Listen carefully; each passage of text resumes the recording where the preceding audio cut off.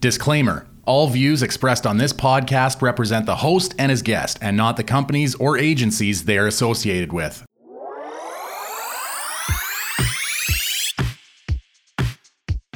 Welcome to Tony's Game Lounge, a weekly podcast that covers gaming news, upcoming releases, and topics from all aspects in the gaming industry.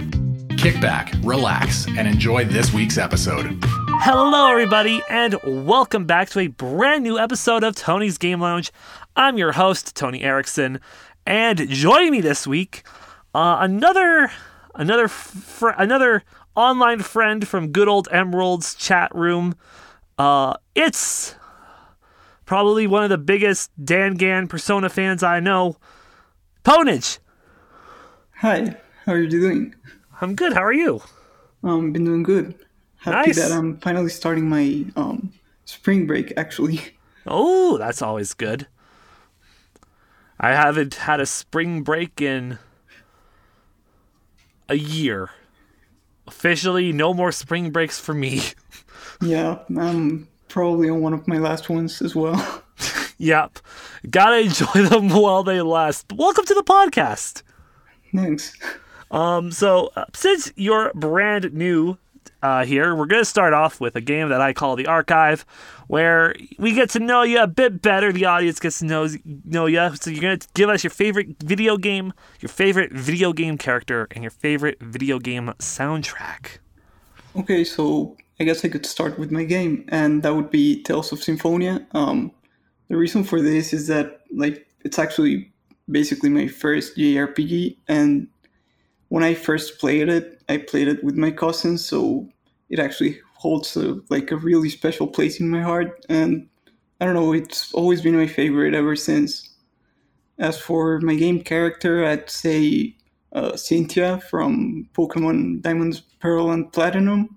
I don't know, I still have a lot of memories back from fighting her and all the frustration that went in my 7-8-year-old head about not being able to beat her back then. I know that feeling well, because I experienced that exact same pain. Yeah, I believe they made the fight easier on Platinum. And for my OST, it would have to be Xenoblade 2, which I do believe Torp mentioned Xenoblade 1, so I'm mentioning the second game. Yeah, I've still yet to play a Xenoblade game. I think I explained it back when Torp was on the podcast, but it's just, I watched Cheka Conroy play through the first one to see how I feel about picking it up myself, and I don't care for the combat system and how it looks. It doesn't pertain to pique my interest that much. I could understand that it's kind of complex, but at the same time, I do believe they have changed it quite a lot in between the games. So X has quite a different system, and so does 2. So maybe you could try and see if those are interesting. Either way, I do understand why a lot of people don't like them, but the soundtracks are really good. Oh yeah, hands down, they are probably some of the best JRPG video game soundtracks in general. Yeah, honestly, it helps a lot that Mitsuda, or I can't remember actually the correct name, but he made the soundtracks for other games such as Chrono Trigger. So I don't know the name precisely. I know that for Xenoblade X, Sawano Hiroyuki had a part to play in that one. Yeah, but that's really about it. But yeah, they're great games. And we're gonna jump into our first small topic over in the startup screen, which is game testing. And you have a story about game testing that you told me before the podcast started. So why don't you hit me with that first? Yeah, sure. So basically, back a couple of years ago, my cousins, which don't really focus on programming, they're more art majors, but they're really into the game jams and all of that stuff. So for a lot of their game jams, they've made games, and after that they might publish them, or at least try to get them out more. So whenever they would do that, I would actually end up being the tester for the games. I remember how they would just come and, hey, I made a new game, wanna try it out, see what you think. Maybe you could try and find any glitch or bug that might be there. it's actually kind of interesting. Like, it's different every time since they might ask you for different stuff. Like, as I mentioned, maybe what they want you to test is like, hey, is the gameplay good? Can you move correctly? Is it working like it should? Like, is it fun? But maybe they could, I don't know, instead of that, tell you like, hey, so there's this area. We want to see if there's a bug here. So you basically just run into a wall over and over, or try to move in the same spot over and over, trying to see if like maybe you can break something. And it's interesting. Yes. Hey, just run to this wall repeatedly until it breaks. And then when it does, let us know how many tries it took. Hey, it works. Like, we know it quite well watching Sonic Adventure. I mean, yeah, very true. Yeah. Very true. So these are like stages of the game that are like pre-alpha stuff, I'm assuming, correct? Or like actually it's different. Like, some of it is pre-alpha, some of it happens a bit later into its life. Like, I don't know how to explain it, but basically even in beta there's still a lot of the game to like polish, so you still need to test that kind of stuff, and any minor change can still break the game like quite a lot, so you need to be careful about it. Yeah, I can believe that. I haven't done much game testing myself. I think I've played in 2 game betas that I remember the most. And that's like the extent of like my game testing, if you count like early beta access for those types of games and giving feedback. The first one, it still helps. It does. The first one was The Crew, the first Crew game, where you play as Adam Levine's lookalike and you race cars across America. And I played maybe 20 minutes of it before I put it down and was like, it's a game. I don't mind it, but like I don't see myself playing this more. And then the second beta I was a part of was back when I was hugely into the Destiny franchise, and it was the Destiny 2 beta, where you got to play through the first mission of the game and then multiplayer mode. And I think there was a strike as well that you got to play through. And that was it. And that's like my extensive beta testing that I've done as a gamer. Well, I mean, it still helps them a lot. Like, I'm not quite sure how much of the comments the Destiny devs took, but I do remember them fixing quite a lot of things. Yeah, it's if we had our Destiny insider Jackson on this episode, I'm sure he would tell us otherwise. But because he complains about that game so much, and it's always a blast to have him on and complaining about Destiny. But yeah, it's definitely like I think that it was such a different game at launch as well compared to what it is now as well. Yeah, Destiny has evolved a lot. Like, I do remember the launch being kind of disappointing in a way to a couple of people, but then it kept getting better, and it actually ended up being a decent game, or like a really good game for a lot of them. Yeah, yeah, Destiny 1 really had that, and then Destiny 2 kind of was like riding its the peak from Destiny 1, and then just kind of dipped. Yeah. And that's when I fell off. One. Yeah. And that's the startups. Yeah, that's the startup screen, really. Game testing is really cool. Playing betas is always cool. And if you ever get a chance to like get into a beta, give good feedback to the devs. Like, don't leave like a 2-word comment of it good or it bad. Like, actually be as helpful as you can, and with the descriptive language that the human race can do. That was a sentence. At the very least, you could try to mention points that could be working points. Like, if you see that maybe, hey, the movement doesn't feel right, at least mention that. That will always help them a lot. Yeah, absolutely. And with that, we're going to jump in to what has happened this past week, because this is the Week in Review. The Week in Review, a look back at the top headlines and stories from the world of gaming. And this past week, we had quite a couple of games come out. Story of Seasons, Pioneers of Olive Town came out. Balan Wonderworld came out, the Square Enix platformer featuring former game developers from the Sonic franchise. And It Takes Two also came out, as well as Monster Hunter Rise. That is also out currently. I believe that dropped day of recording this podcast. Yeah, it dropped down today, and I have a lot of people that are already trying to grind it out. Yeah, I've never gotten into the Monster Hunter franchise. I have never touched one of those games. I've heard a lot of great things about the series, but I just do not have the time right now with how many games are in my backlog still. Same happens to me. I don't really play them, but I do know a lot of people that basically have been waiting and counting the days for it to release. Mm-hmm. And there's still another Monster Hunter game coming out later this year as well, with Stories 2? I believe it's called that, but since most people are on the Rise hype, I think it's kind of forgotten for a bit. Until it gets closer to the release date again, then we're going to see more things pop up about it, and the more story-driven aspect of that game compared to the more hunts, find creatures, grind of the mainline Monster Hunter games. Yeah.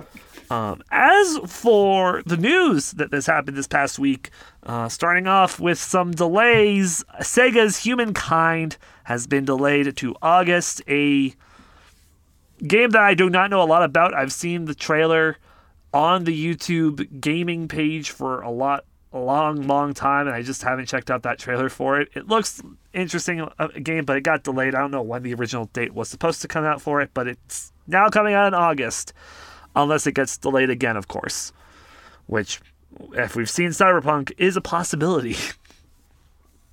In the movie side of news, Sony is developing a Ghost of Tsushima movie with the director of John Wick.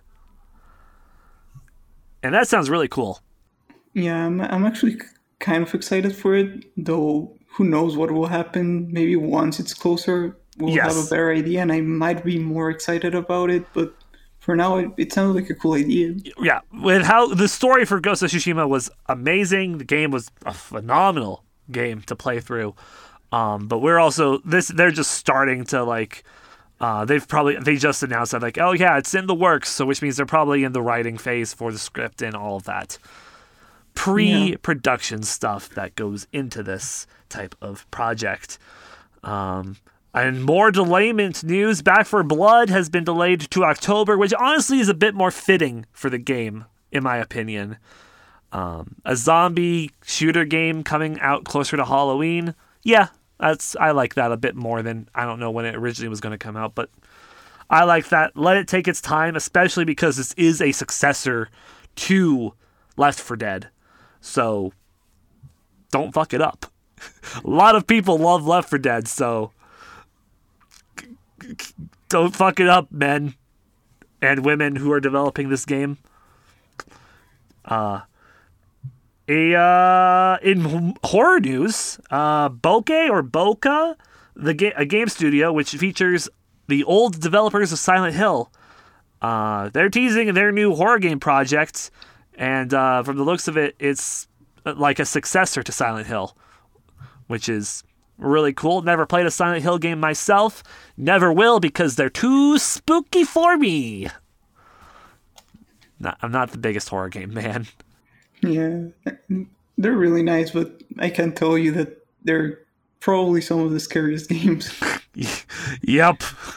In the mobile scene, Rocket League has a mobile game coming out soon called Rocket League Sideswipe, where you can play two-dimensional Rocket League. It looks neat. It's going to be free to download, but there's probably going to be microtransactions for cosmetics, because mobile gaming, that's how it is. In some DLC news, Hitman 3 will be adding a new DLC based off of the 7 deadly sins of Agent 47's life. Xbox Live is being changed, getting a name change to Xbox Network sometime in the future. This does not change Xbox Live Gold, though. as that is still going to be known as Xbox Live Gold. Basically, because Xbox Live is on both PC and console, they're just changing it to network because that is basically Live is the service that connects you to the internet for the Xbox series of things. So they figured changing the name would make it a lot easier, but as we know, Xbox with names can get confusing. Yeah. More Xbox news as well, or more of Microsoft. They're in talks to buy Discord. Yeah, that's some really big news, though. With how things have gone and with how they bought Bethesda recently, who knows if they're going to be allowed to. Yeah. And when Microsoft gets a hold of something, they know how to ruin it. I mean, they do, but I also kind of trust them at the moment. They don't have quite the worst record right now, so maybe it could go decently. I mean, like, it's hard to ruin something like Discord. I mean, considering how Discord came into existence, I could say that there's a lot of ways to do it wrong. I mean, there's the Curse one that used to be like Discord, and that's gone. Yeah. Well, hey, at least let's just hope that Discord, if Microsoft buys them, because again, they're only in talks. We don't know if they actually will or if Discord will accept it or not. If Microsoft does buy Discord, let's hope it doesn't go the way of the Zune or Mixer. Yeah. Because those are, for those wondering, what's a Zune? Google it. Yeah. Or sorry, Bing it, because Microsoft. Niantic is working with Nintendo for a new AR game themed around Pikmin, which is neat. Pikmin deserves a lot more love and more games, but they're like, yes, mainline Pikmin game? Nah, fam, AR Pikmin game. That's the new next. That's what's next. So look forward to that sometime soon. Resident Evil Reverse, the multiplayer Resident Evil game where you play as the lovable cast and characters in the Resident Evil universe. The beta's coming out in April, and again, that game does not look good. It does not look good. So if you play the beta, let them know it doesn't look good because it's the trailer that they showed. Fuck. In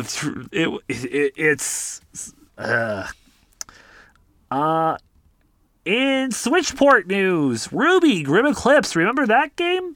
The game based off of the popular Rooster Teeth franchise Ruby, which was basically a beat 'em up. Well, that's coming to the Switch with all the DLC, all the cosmetics, and all that stuff. So if you like Ruby and you want to relive the first game that got developed for that series, go check it out. I've heard some good things about it, but it gets pretty stale after a while, is also what I heard.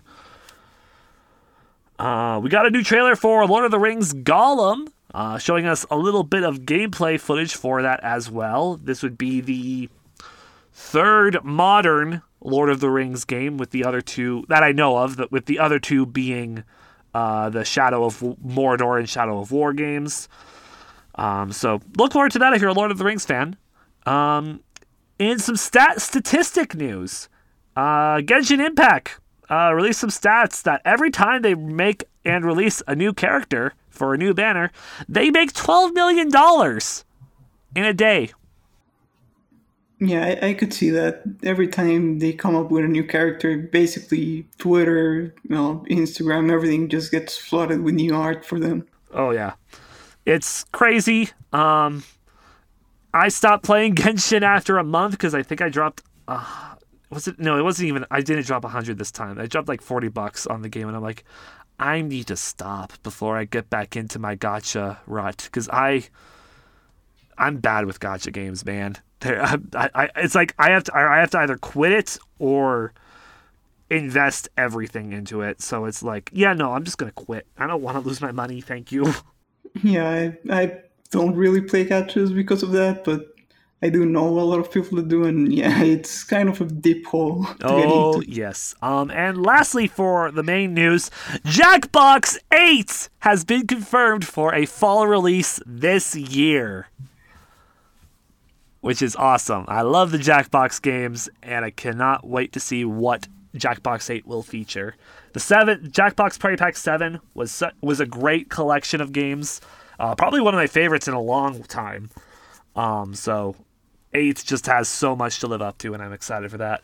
On to the draw of the deck, your TCG news for the week. In Pokemon, KFC Indonesia is giving out 8 promo cards with a kids meal.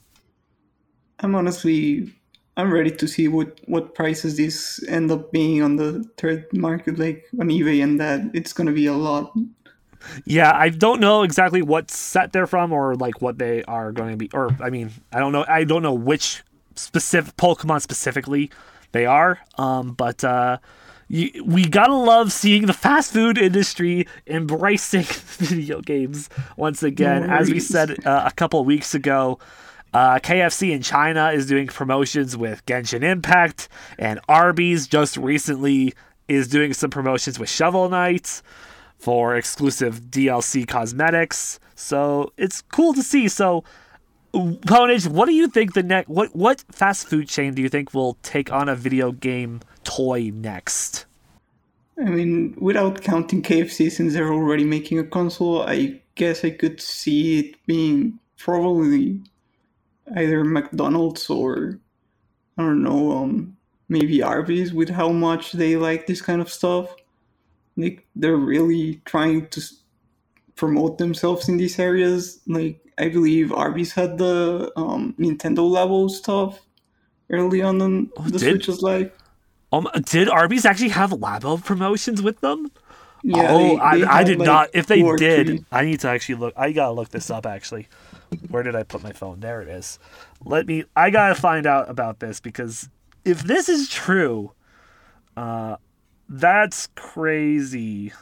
Nintendo Labo. Oh right, they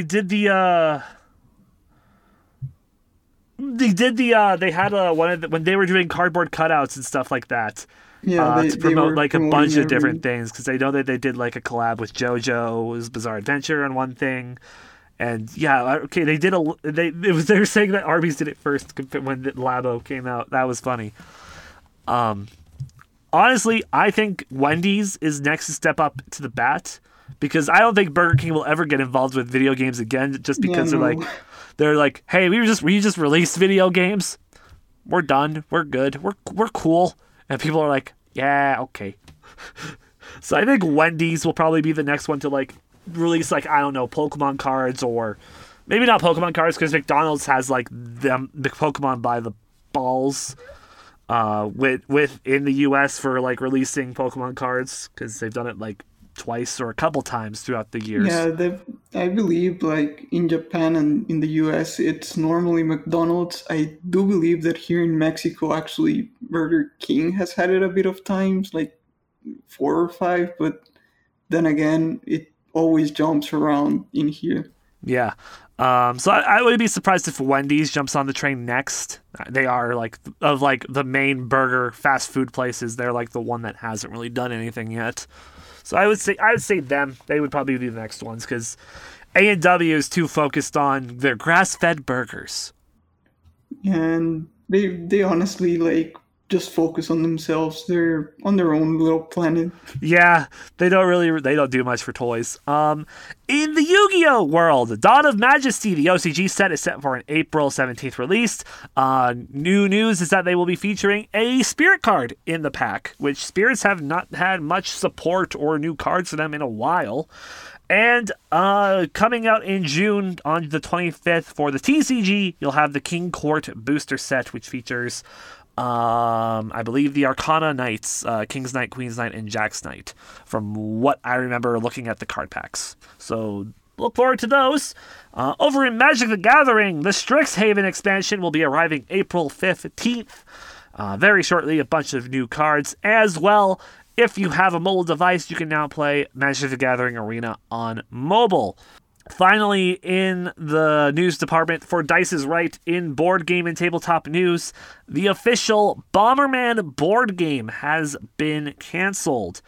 The prototypes that were in the works and the features have all been shared online, so you can go see what it was that it was doing. And hey, maybe if you're smart enough and you like developing board games, maybe you can feature it in a workshop for Tabletop Simulator.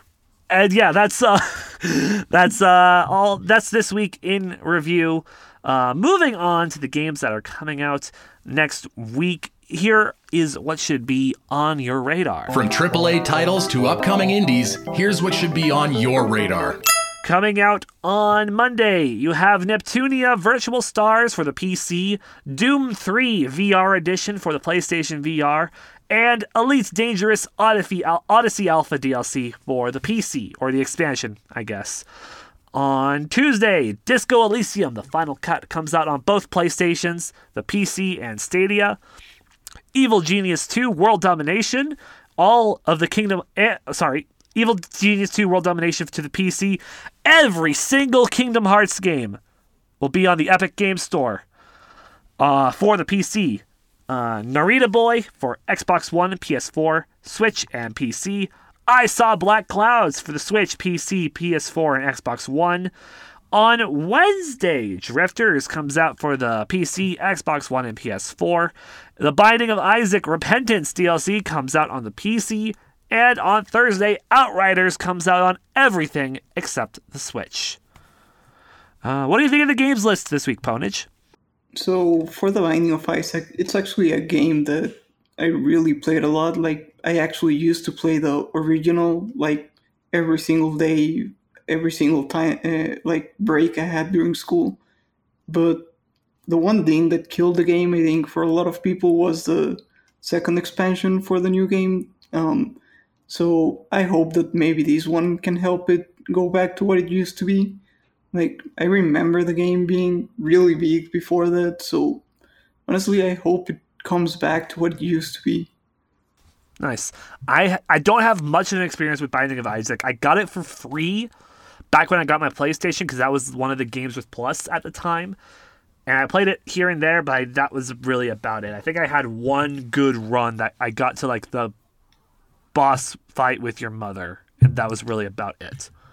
Yeah, so in my case, like, it's really fun. Like, I could actually recommend it a lot, but the DLC, basically what ruined it is that a normal thing that was used a lot in the game was resetting the game, since there's a lot of RNG at the start. So for some reason, they made it a punish that if you ever restarted the game more than 12 times on your save file, basically there's like 3 types of health, which is like the normal hearts, the black hearts that whenever you lose them, there's like damage all over the screen, and there's the blue hearts. And for some reason, if you did that, basically it would add like a new kind of blue heart that would just be half a blue heart. So it was just punishing you for playing the game how it should be played. Yeah. So yeah, that's those are the games coming out that should be on your radar. Moving on, it's time to talk the main things for this week in the Game Lounge. This week in the Game Lounge, Tony covers a variety of topics with his weekly guest. And this week, we got some pretty cool topics. And Ponage, why don't you start us off? Why don't you kick it off with our first topic?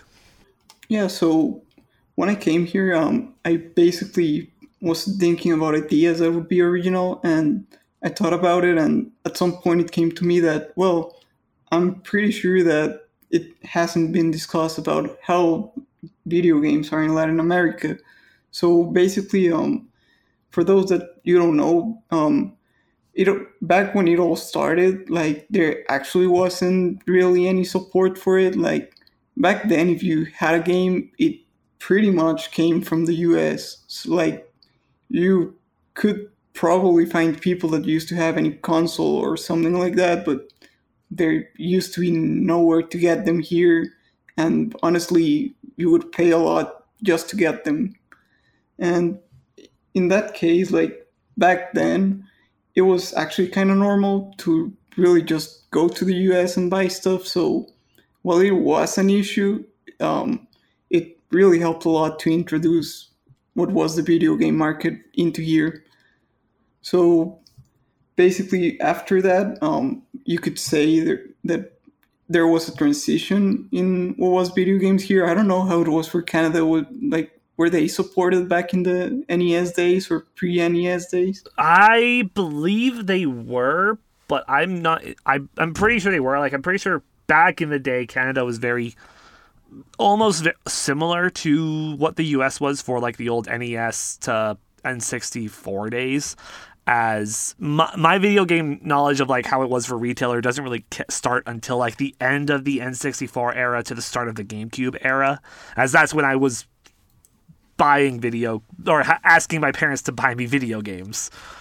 So that's really where my knowledge comes in of like when we started. But ever since that, it's basically been the similar, if not the more expensive side than the US, as the Canadian dollar is not as good as the US dollar, whereas a standard US game costs $50 to $60 at retail. An average Canadian one will cost somewhere from $80 to $90 currently. What about for Mexico, Ponage? What's like the average price for you guys for a video game? I guess I could like divide it into three phases. Like there's the NES, SNES, and 64 era. Like back then, when it first all started, there really wasn't any like video game stores. But back then, like in Mexico, we use what's called peso, and it was basically $1 is 10 pesos. So back then, games used to actually cost almost the same. Like they used to fluctuate between 700 to 800. So well, it was kind of like a bit more above the price. It was actually quite fair considering we have a higher tax. So back in those days, it used to be almost the same. Then came like what was the PlayStation 1, the PlayStation 2, and the original Xbox together with the GameCube when we were first starting to get game stores, which in our case, instead of having GameStop, we have what's called Game Planet. Oh, okay. And basically, the prices were still kind of stable, but they definitely went up a bit. Like, they started getting towards the 900s range, and that lasted probably all the way towards, like, what was it, the Xbox 360, like, almost near the end of its life. And in that era, that's when Steam started coming over here. And back when that change happened is back when we actually got regional pricing on Steam. Because back then we used to just buy the games on US dollars, which I'm pretty sure is the same as basically almost all of the world. Like when it all started, it basically was the euro, the pound, and the US dollar, and good luck paying for it. You have to get the exchange rate. Yeah. And then there's basically the third part. So that comes closer towards now, which is when basically the peso happened to go from what was almost 1 for 10 to 1 for 20, which is almost around what we have here. Sometimes it's a bit more, sometimes a bit less. But the thing is that the price isn't really consistent. It's not what you expect. Like, as I said, well, we used to pay like 700 to 800 and then 900 back when it was 15 pesos per dollar. Right now it's about 1,600 pesos, which is basically like $80, 80 USD. So it's not really great. However, Steam, which for some reason, I don't know what makes the big difference, actually sells the games for about 1,200. So it's actually quite a fair transition between the peso and the dollar in Steam, as well for Amazon. So it's much better for use for people in Mexico. It's a lot cheaper to buy digitally than it is physically. Basically, like, I mean, I guess you could say, if you're playing on PC, you could actually get games at a reasonable price. If you're playing on console, you better hope that Amazon has a game like at a cheaper price, because sometimes it's actually cheap, sometimes it's not quite as cheap. So it really comes down to sales and being at the mercy of Amazon at times. Yeah, pretty much. I mean, I know that in the US, a lot of people are like, yeah, I'm not going to buy on Amazon because it might get here late. Yeah. And over here, you're basically like, well, I mean, I could just wait and get the Amazon price and save like 300 pesos, or I could just go to the store and play now. I guess people have to choose whether they want to play now or they want to save the money. Yeah, that's very much a big thing. One thing, I don't know a lot about Latin America and what's readily available. Like, I only know that Brazil recently just got the Switch like a year or two ago. And so with Mexico, like, what games and stuff is like readily available at like Game Planet? Like, is it pretty much like an EB Games or a GameStop equivalent? Is that basically what Game Planet is, a EB Games GameStop equivalent essentially? Yeah, it's pretty much like that. And actually, like, the same applies before it. It used to be like you could only find the most common games, because before it would only be sold like at the Sears and the whatever other department store there was in the US, and our equivalent, which is called Liverpool. So back then we could only get like what was the most common games. Then once Game Planet came out, we actually started getting a bit more of the rare games. Like, as an example, we didn't really ever get the limited editions, and now we actually get some of them. Yeah, that's did you say Sears? Yep. Oh my god. Okay, so off topic for a brief second. I have not heard this name. I have not heard. It's been a long time since I've heard Sears, because Sears in Canada, they've shut down entirely. Oh yeah, no, here it's the same, but like they were the one place where you could actually get them back in the day. Back in Canada, you could not buy video games at Sears. That's a big difference regionally. That's really cool to know that. For us, it was like Zellers or like Zellers and Walmart, but Walmart still does, despite them not having like that much for selection nowadays. But like, like Walmart does here, but really Walmart didn't come to Mexico till like 2012, 2015, something like that. Really? Holy shit! I thought Walmart would have been on that like a lot sooner. Yeah, no, actually here, so like I know this is a bit off topic, but we actually had HEB, which is like a superstore that's normal around Texas. We had that from a long time, and that's actually the one that's the biggest here. Oh, well, that's really interesting to know. Little fun facts about retail on this gaming podcast. So we have modern games figured out, but what about retro games? And do any like retro game stores exist in Mexico, or is it mostly if you want to find retro games and retro game consoles, you got to go online? So originally, it actually pretty much all the retro stuff was handled by Blockbuster, which is now, well, gone. Yeah. But around like what would it be? The GameCube era, I guess. So here in Mexico, there's like 3 major cities, which is Mexico City, Monterrey, and Guadalajara. And basically, in all 3 of those, there's like this market or like building in the center of the city, and basically it's called La Plaza de la Tecnología, and it's basically to translate it, it would be the technologies store, or basically something like that. And it's basically like this giant building with a bunch of little stores which sell different kinds of technology, and you actually have like some floors of that dedicated just to older video games. Oh, that's really cool. Yeah, so you could actually find a lot of the rare stuff there, but seeing as some of it doesn't really ever come to Mexico, sometimes that can still be hard to find and usually sells out pretty quickly. And it's mostly in these bigger cities for Mexico as well.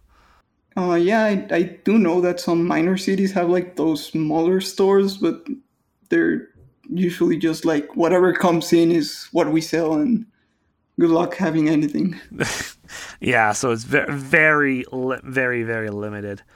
Kind of switching gears from availability to the language, where in Mexico, the main language is Spanish that you guys speak mostly.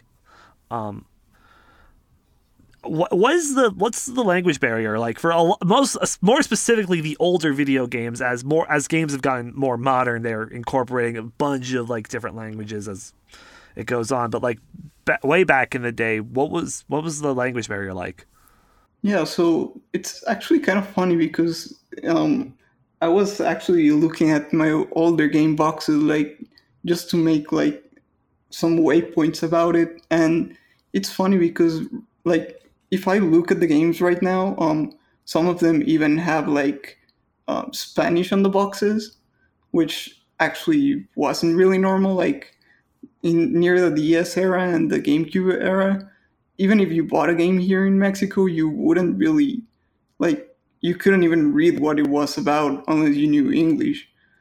However, even back then, like there's some really specific games, like from the N64, I believe there's like 2 or 3 football games that for some reason they actually translated into Spanish, so you could play those in Spanish even though like it was a smaller catalog, I guess. And as for understanding what was English in games, it was kind of funny because I go back to myself back then and I don't even know how I played those games. Like if I'm being honest, I would just look at the text, be like, well, I have no idea what this is, and just mash A. And somehow I would like get through them. Wow.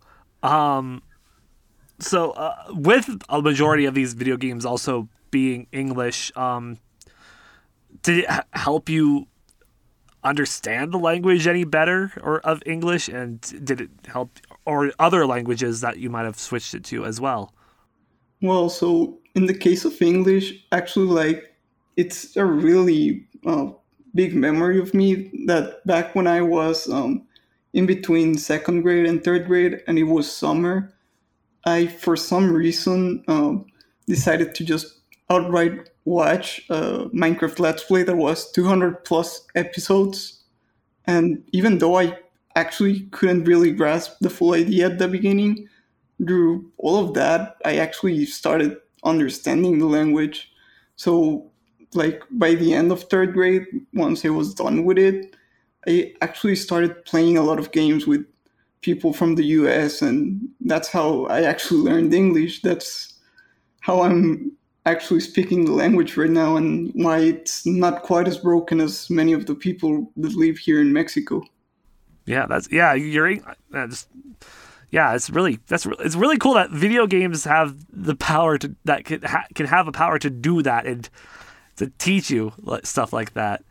And another thing that you're currently learning Japanese as well, so have video games kind of helped with that a bit, or has it mostly been on the very hard of studying the X amount of words every day? So actually, like about a month ago, you could say I started playing through Pokemon Platinum in Japanese. Ooh. I say play like in I can sort of play it since most of my time actually just goes to being able to read and seeing if I can understand what's being said. So it's actually funny because it's basically Pokemon Diamond is what I started my like English gaming with. So in a way, it basically goes back to the same game, but now in a new language. It starts and ends with Pokemon. Generation 4. Generation 4. So on a brief topic about Pokemon, actually, what are your thoughts on the Brilliant Diamond and Shining Pearl remix? Well, in my case, I'm actually quite excited since I'd rather have like a more closer to the original experience in my games. Like I did enjoy what happened with how was it Omega Ruby and Alpha Sapphire. Yeah. However, like when it comes to Gen 7 for Pokemon, the games just I don't know, I didn't really like them, so the same kind of happened for Gen 8, where, yeah, I finished the game, but it didn't really bring me back, so I'd rather have, like, the older stuff and have a game that's more similar to the original. Yeah. I enjoyed Sword and Shield. I think that it was all right. I've been enjoying the like more open concept of it, but again, I'm also very easy to please when it comes to Pokemon. I'm the same, but I don't know. It's just that I have a lot of memories about Gen 4 since it was my first gen. So yeah, same here. Like Gen 4 was my first gen. When I picked up Pokemon Diamond, I didn't know saving was a thing. Oh god, restarting every time. Basically, I didn't. It wasn't until I went into like one of the top floor Pokemon Center rooms that it's like saving your game, and then I came out and I turned off the game, turn it back on, and I'm there. I'm like, huh, this is weird. And Yeah, I realized saving is a thing. I'm like, oh, so there's. I'm like, oh, now I understand. So yeah, it was a concept to my young brain. Yeah, I remember it a lot. I actually used to, like, since I had a lot of time in that game, at some point I do believe I started just like starting the game over from the beginning and seeing how far I could get just for fun. That would be quite the challenge, quite the time. Yeah, I do miss being able to do that. Since we're on the topic of Pokemon, this is actually a great transition over to our second topic, which is the evolution of JRPGs. So I'll let you kick it off again, because... So as I mentioned before, right at the beginning, so my favorite JRPG, or like basically what's my favorite game, would be Tales of Symphonia. And it, as I mentioned there, it was basically my first JRPG. Back in, I don't even know how old I was, but back then I wasn't even in primary school, and it was summer, and basically my cousins came over to my grandma's house and I was there and we just played through it. Like, I can't remember exactly how long it took, but I do have really fun memories of just spending most of the summer doing it. I don't know, what was your experience with your first JRPG? Oh, God, so classifying I think it's what we should actually start off with is what divides a JRPG from a Western RPG? Well, I guess in my opinion, basically, as the name stands, partially being made in Japan and another part being, well, actually focusing on being an RPG, not, how can I say, so basically there's games that have RPG elements but don't really focus on being an RPG. So specifically, basically, if a game's made to be an RPG, and then the division, whether it's Western or Japanese, mostly comes to where it's made, and the other part to basically if they're trying to emulate the other style or if it's just trying to be what it's normally done in their side of the world. Okay. In that case, I guess Pokemon would kind of be my first introduction to the JRPG side of things, with how turn-based combat is and getting me introduced to that. My first I would say my first real experience with JRPGs would be honestly Kingdom Hearts. Which Kingdom Hearts? The first one? The first one. As I didn't play a lot of like JRPGs until like my more recent years. Like I played through like all the Pokemon games. Like that was like the one RPG series I would play through like the most. As I played like a lot of shooters growing up and a couple puzzle games here and there and some action adventure platformer type games, but I never really touched the RPG franchise until aside from like Pokemon and stuff. And so as I got older, I eventually, I'm like, you know what? I want to play some new RPGs. So I found a copy of Tales of Symphonia, played through that a little bit on my GameCube. I had not gotten far in Tales of Symphonia. Like, I think I just, like, from where I left off when I played that game, like, 5 years ago now, I want to say, I was, like, just leaving the first area of the game. Yeah, so actually, I don't know if you have heard about this, but Steam basically has added this thing called remote play together. Maybe you could try like playing it with other people do it, because it does change the experience a lot for that game. Yeah, because Tales of Symphonia, it's you can have up to 4-player co-op on that. Yeah, all the Tales of series games actually have it. Oh, okay. Yeah, I have not dived into the Tales series much, so I know very little about the Tales franchise. It's kind of interesting. I mean, I guess you could say that its main selling point after like the first couple games, which I do believe don't have multiplayer, basically its main selling point is that you can actually play them with people. Yeah.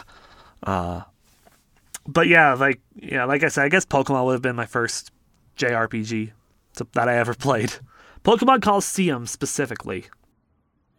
Oh, so one of the better games. I guess you could say combat-wise. Yeah. Pokemon Coliseum, and then followed by like Pokemon XD. I would say like I say Coliseum was my first one because I played like an hour of it as a kid and didn't know what to do. But like Pokemon Gale of Darkness, that was like that's what I would say my first real one was, where I spent like I popped like maybe 100 hours into that game. I've actually never played it, but I know it's like a really good game. It's just that growing up, I actually never had a GameCube. I had an N64, even though like the current console was a GameCube. Mm-hmm. Yeah. So switching it up, what from the first one that we've played, what's the most recent RPG that you've played? So I guess I'll say like basically two. So the one that I've been playing currently is Wise Origins. Got it last what was it, Steam sale, so I've been basically trying to play through it. And the one that I'm gonna start playing tomorrow that I've been talking with Don about, it's Omori, which I hope I really enjoy, and I hope I can get to finish it this week because it's basically when I have the free time to play. Yeah. For myself, the most recent RPG that I finished was Persona 5 Royal. Oh, that's nice, actually. I had such a good time playing that. I believe I gushed over it more in the Torpedo episodes. If you want to check that out and check out the gush and the whole Persona discussion that we had, you can go check out that episode. But yeah, Persona 5 Royal, I never played a Persona or Shin Megami Tensei. Okay, no, I lied. This was my second ever Shin Megami Tensei spin-off type game, where the first one I played was Tokyo Mirage Sessions. Okay, yeah. The mix with the Fire Emblem stuff for the Wii U. Yeah, I played the Switch version, so it was Tokyo Mirage Sessions Sharp FE Encore. Yeah, I actually have a copy of that, but I haven't gone through it. I got decent. I think I got decently far in it. Like, I don't know how many chapters the game has, but I got to chapter 4, I think, 4 or 5. So I got relatively far in it. And then it's like, oh, hey, you know that upgrade system of your weapons in like Fire Emblem games? Well, guess what? You don't have to do it just once. You have to do it like multiple times. And I'm like, no, my completionist ass can't handle this. And then the game just went into the backlog. Yep, basically. I'll probably pick it up again. Because it is like a very unique game, and it has some pretty dope tunes if you're into J-pop, which I am. So it's definitely like a game that I'll definitely like go back to soon. I don't know when. Like, I still have so many other games I want to get through, but I'll probably play it again to finish it one day. I say that now, but it probably will stay in the backlog for at least another couple of years. Yeah, probably. So with JRPGs, it really comes down to like a franchise that you might play within it. So What are some aspects? Pick one of your more preferred or favorite series. What are some aspects of those games that you're glad changed over the game's evolution in the series? So I myself, even though like I actually consider myself a really big turn-based fan, I'm actually kind of glad that we have also evolved that like there's other kinds of combat in those games, since it's actually kind of fun to have variety, and even within the same turn-based genre, there's like different aspects. I don't know if you've ever played the Bravely Default series, but that brings up some change into the turn-based kind of combat. I've only watched the trailers for those games, never actually picked one up myself. Well, so basically, like to make a quick summary about it, so basically in your turn, you basically have like two options, or if you don't count like items or running away, so you could either bravely or default. And if you default, it's basically as if you would defend, so you take less damage, but you also get like a point, so you could use an extra attack on the next turn. So basically, you could bravely to use those points, and even if it was your first turn and you had no points, you could bravely up to 4 times, I believe. So you would get 4 attacks in one turn, and basically it was kind of cool to have a different option while doing turn-based. Wow, that's really cool. Dang. I guess for me, kind of sticking with my Kingdom Hearts guns, I really like how the movement for that combat, open world combat, evolved. And just like how, even though flow motion is kind of ass at times in Dream Drop Distance, with how they incorporated it into 3, it was a lot better. And I enjoy 3. Yeah. I'm one of those people who really like 3. Like, I really enjoyed Kingdom Hearts 3. Mostly because I got into the Kingdom Hearts series a year before 3 came out, and I played through all the games within the span of a year.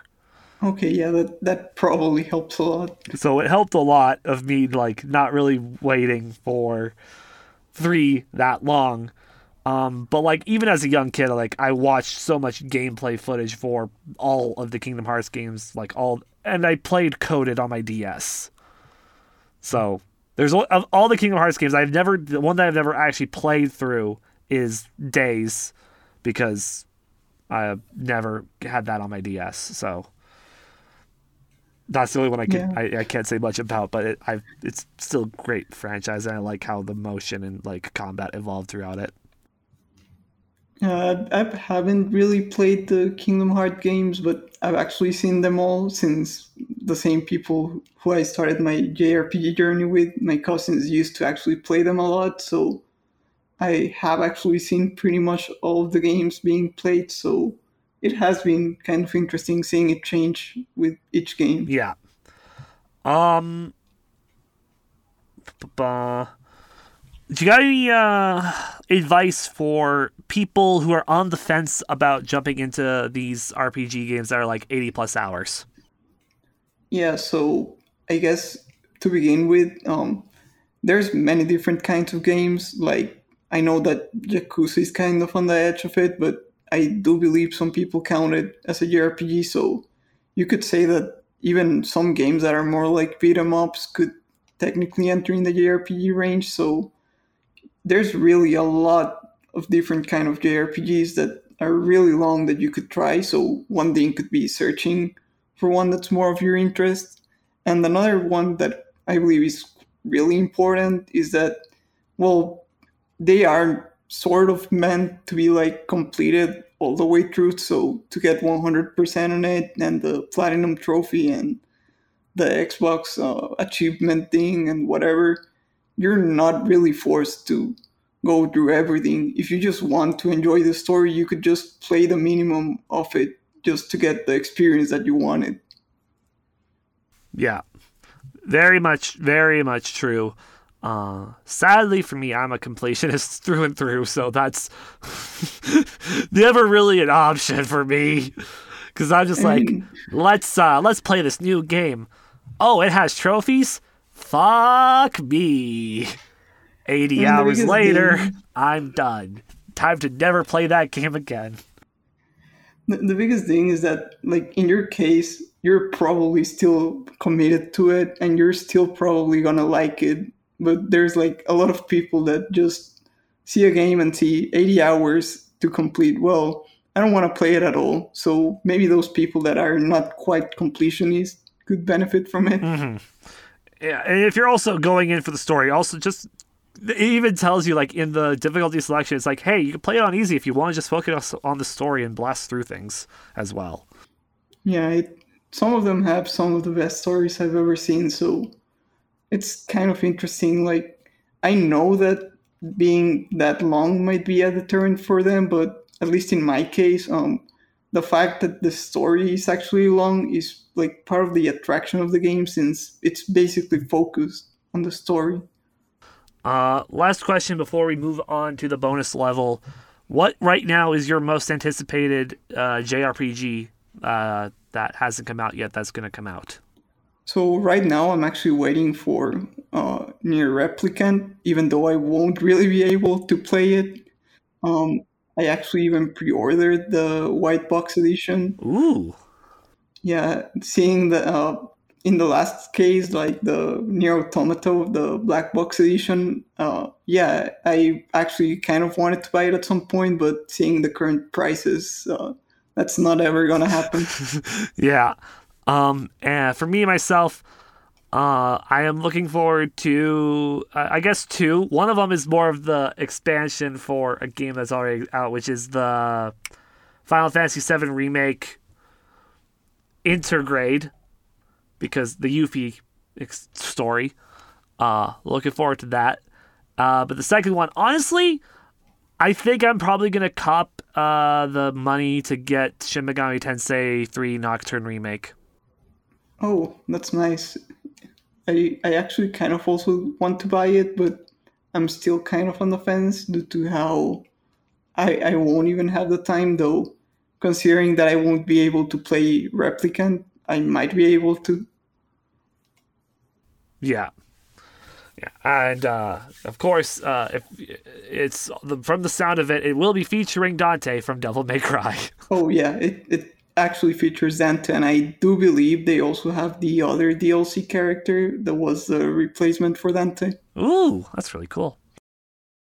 So that's this week in the lounge, coming to a close. Moving on, we're going to be continuing our talk of JRPGs over in the bonus level. Now accessing the bonus level. And starting the bonus level off with our top 5 JRPGs that we've played. So Ponage, start off your top 5 list. What do you got? Well, so in number 5, I'd like to say this is kind of a risky opinion of mine, since I haven't really been able to fully complete the game. So the same reason why I cannot play Replicant, I cannot quite play Automatas, because my GPU just kind of dies trying to play it. So I did finish the first ending, which is ending A, and I really like the game. So that would be my number 5. But yeah, I hope to actually get to finish both games at some point once the GPU shortage ends. All right, number 4. My number 4 would have to be Paper Mario: The Thousand Year Door. It's one of the first JRPGs I played, and I also played it with a friend, so it impacts a lot on my decision. I still have to. That's one of the few Mario games I do not have in my GameCube collection. Yeah, I don't at least. I really like it, and I can recommend it a lot. It's actually a lot of fun. I've played it at some. I believe I played it at Vice City's airport.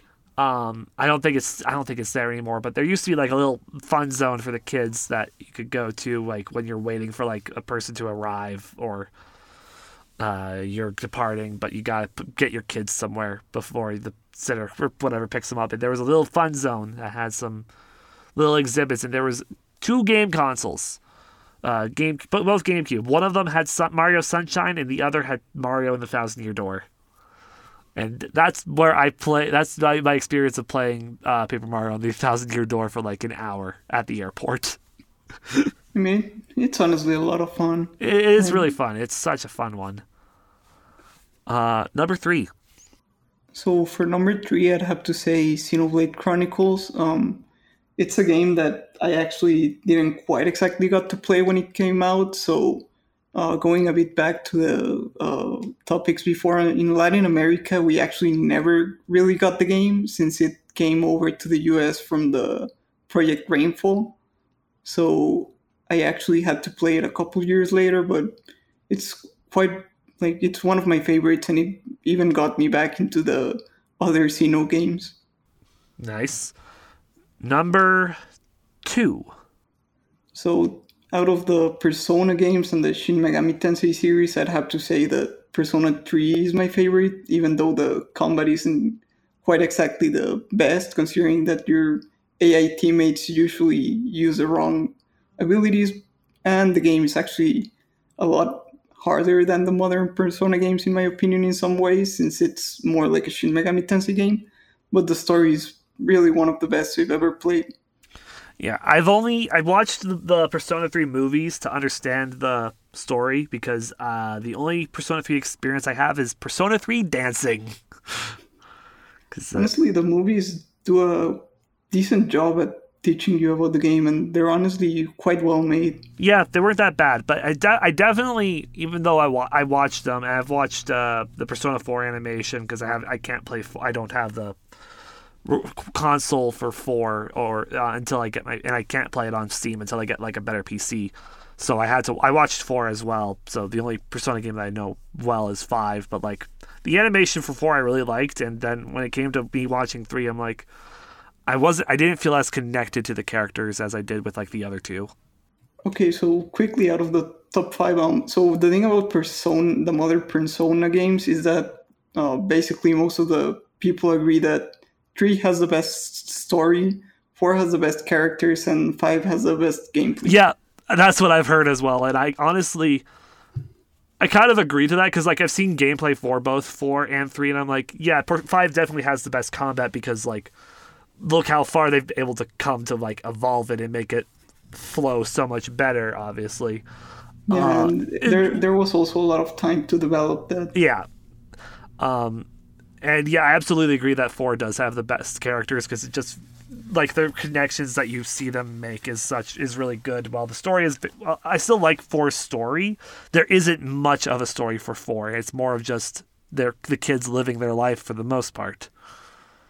Yeah, definitely. And then you just have 3, which is like, demons? Yep. So yeah. Number 1. So as you mentioned before, and as you mentioned at the start, my favorite game will probably still be Tales of Symphonia for a long time, since it's what got me into the JRPG genre, and it's also the game that I actually recently, like back when they added the Steam Remote Play to it, I even went back and got some friends to play through it, so it will probably continue being my favorite game for a long time. Nice. Honestly, I wouldn't be surprised if Tales of Symphonia gets like a remaster soon. I would like to see that. I mean, considering that there's the Symphonia's like continuation on the Wii, Dawn something. Oh yeah, there is. It probably won't, considering that they probably would have to do both, and the second part is not quite as good and not quite as fondly remembered by many. Then maybe they can fix it. They just they port the first game, or no, they HDify the first game, and then they just rebuild the second game. Hey, there's always a chance, I guess. Exactly. Where there's a will, there's a way. As for my top 5 JRPGs that I've played, I decided number 5, Kingdom Hearts 2. I love Kingdom Hearts 2 the most out of like all the Kingdom Hearts games, and it was the first KH game that I platinumed, so it's just, I love that one so much, and that's where it goes for my number 5. At number 4, Final Fantasy VII Remake. Okay. I don't, and mostly because I don't hold much of a connection to the Final Fantasy games, as Final Fantasy VII Remake was my very first Final Fantasy game. But oh my god, it was such a good story. And for me to experience the story of Final Fantasy VII, or at least part of the story, like with the graphics and all of the cinematics that it gave us, oh. Yeah, and also the combat was hella fun when you know what you're doing in that game for combat. It's just so cool. It's just so cool, and it flows so well. At number 3, Yakuza Like a Dragon. Specifically that one, because honestly, I consider all the other Yakuza games as like a proper beat 'em up style game more than an RPG. While you do level up here and there, it's like it has RPG mechanics, but I don't see it as like a full RPG type game. I see it as more of like a beat 'em up with uber loads of mini games scattered within it. Yeah, it's just like if you had the 50 plus mini games kind of games, well, that's Yakuza, but that's just like an extra on the game. Yeah, basically. So with Like a Dragon, you have those mini games, but the combat is also more turn-based oriented, which is why I put that at number 3. At number 2, Persona 5. Again, it's one of the more recent games that I've completed, with me completing it earlier this year, and it's just a blast. It was such a blast to play through that. And I'm still riding that Persona high. And I still need to play more Strikers, because I've only, for how long the game's been out now, I've only gotten through the first jail. So I mean, it's a really different game. So it's a Warriors game. So it's a Warriors game with the Persona mechanics. And it's good, it's great, but it's very different. And also I don't know why I'm not getting bored of the game, but it's like I'm having bored spurts while I'm playing the game. So it's definitely causing my time to go elsewhere. But my number 1, my top JRPG, Dragon Quest XI. That's honestly a great game. I never actually finished it, but it's really fun from what I played. So I technically have not finished the game, as I have not beaten the true final boss. I'm at the true final boss, have not beaten him. And I stopped playing the game. But I put in like 120 hours into that game. So even though I have not completed it, it is my favorite JRPG that I've played to date, because of just how I love the story that it gave. I loved like the little twist like at the middle of the game, where, spoiler alert, brief spoiler, you fucking lose and the world ends, kind of. And it was just so good. Such a good game. Yeah, the combat is also really fun, and it's honestly quite enjoyable to explore in that game. Yeah, it very much is. So that's top 5. Moving on to this week in gaming history. For the week of March 29th to April 4th. Here's what happened in the past. On the 29th in the year 2000, Capcom released Resident Evil Code Veronica on the Dreamcast. On the 30th in 2004, Capcom released another Resident Evil game, Resident Evil Outbreak, for the PlayStation 2 in North America. In 2001, on the 31st, Sega halted production of the Dreamcast. On the 1st, in 1994, Super Metroid was released for the NES in North America. On the 2nd, in 1998, the 10 millionth PlayStation 1 was sold in North America. On April 3rd, in 2009, the DSi was released in Europe. And on April 4th, in 2017, Persona 5 was released for the PlayStation 3 and PlayStation 4 in North America. Very fitting. Yep. What a fitting ending there. What a fitting ending. Yes. When I was looking at things, I'm like, oh, no way. That's definitely going in for this week's episode. For the achievement of the week, It Takes Two. Minigame Megalomania, which is to find every minigame within the game. The game to look out for, Outriders, is what I'm giving it to. And here is this week's chicken update. Hello, this is Michael outside your local Popeyes because they told me they ran out of chicken. I mean, how does a chicken restaurant run out of chicken? I don't get it. Like, how does that happen? Thanks for that, Mike. Thank you, Potenage, for coming on the podcast. Yeah, no problem. Actually, thanks for having me. It was really fun. Yeah.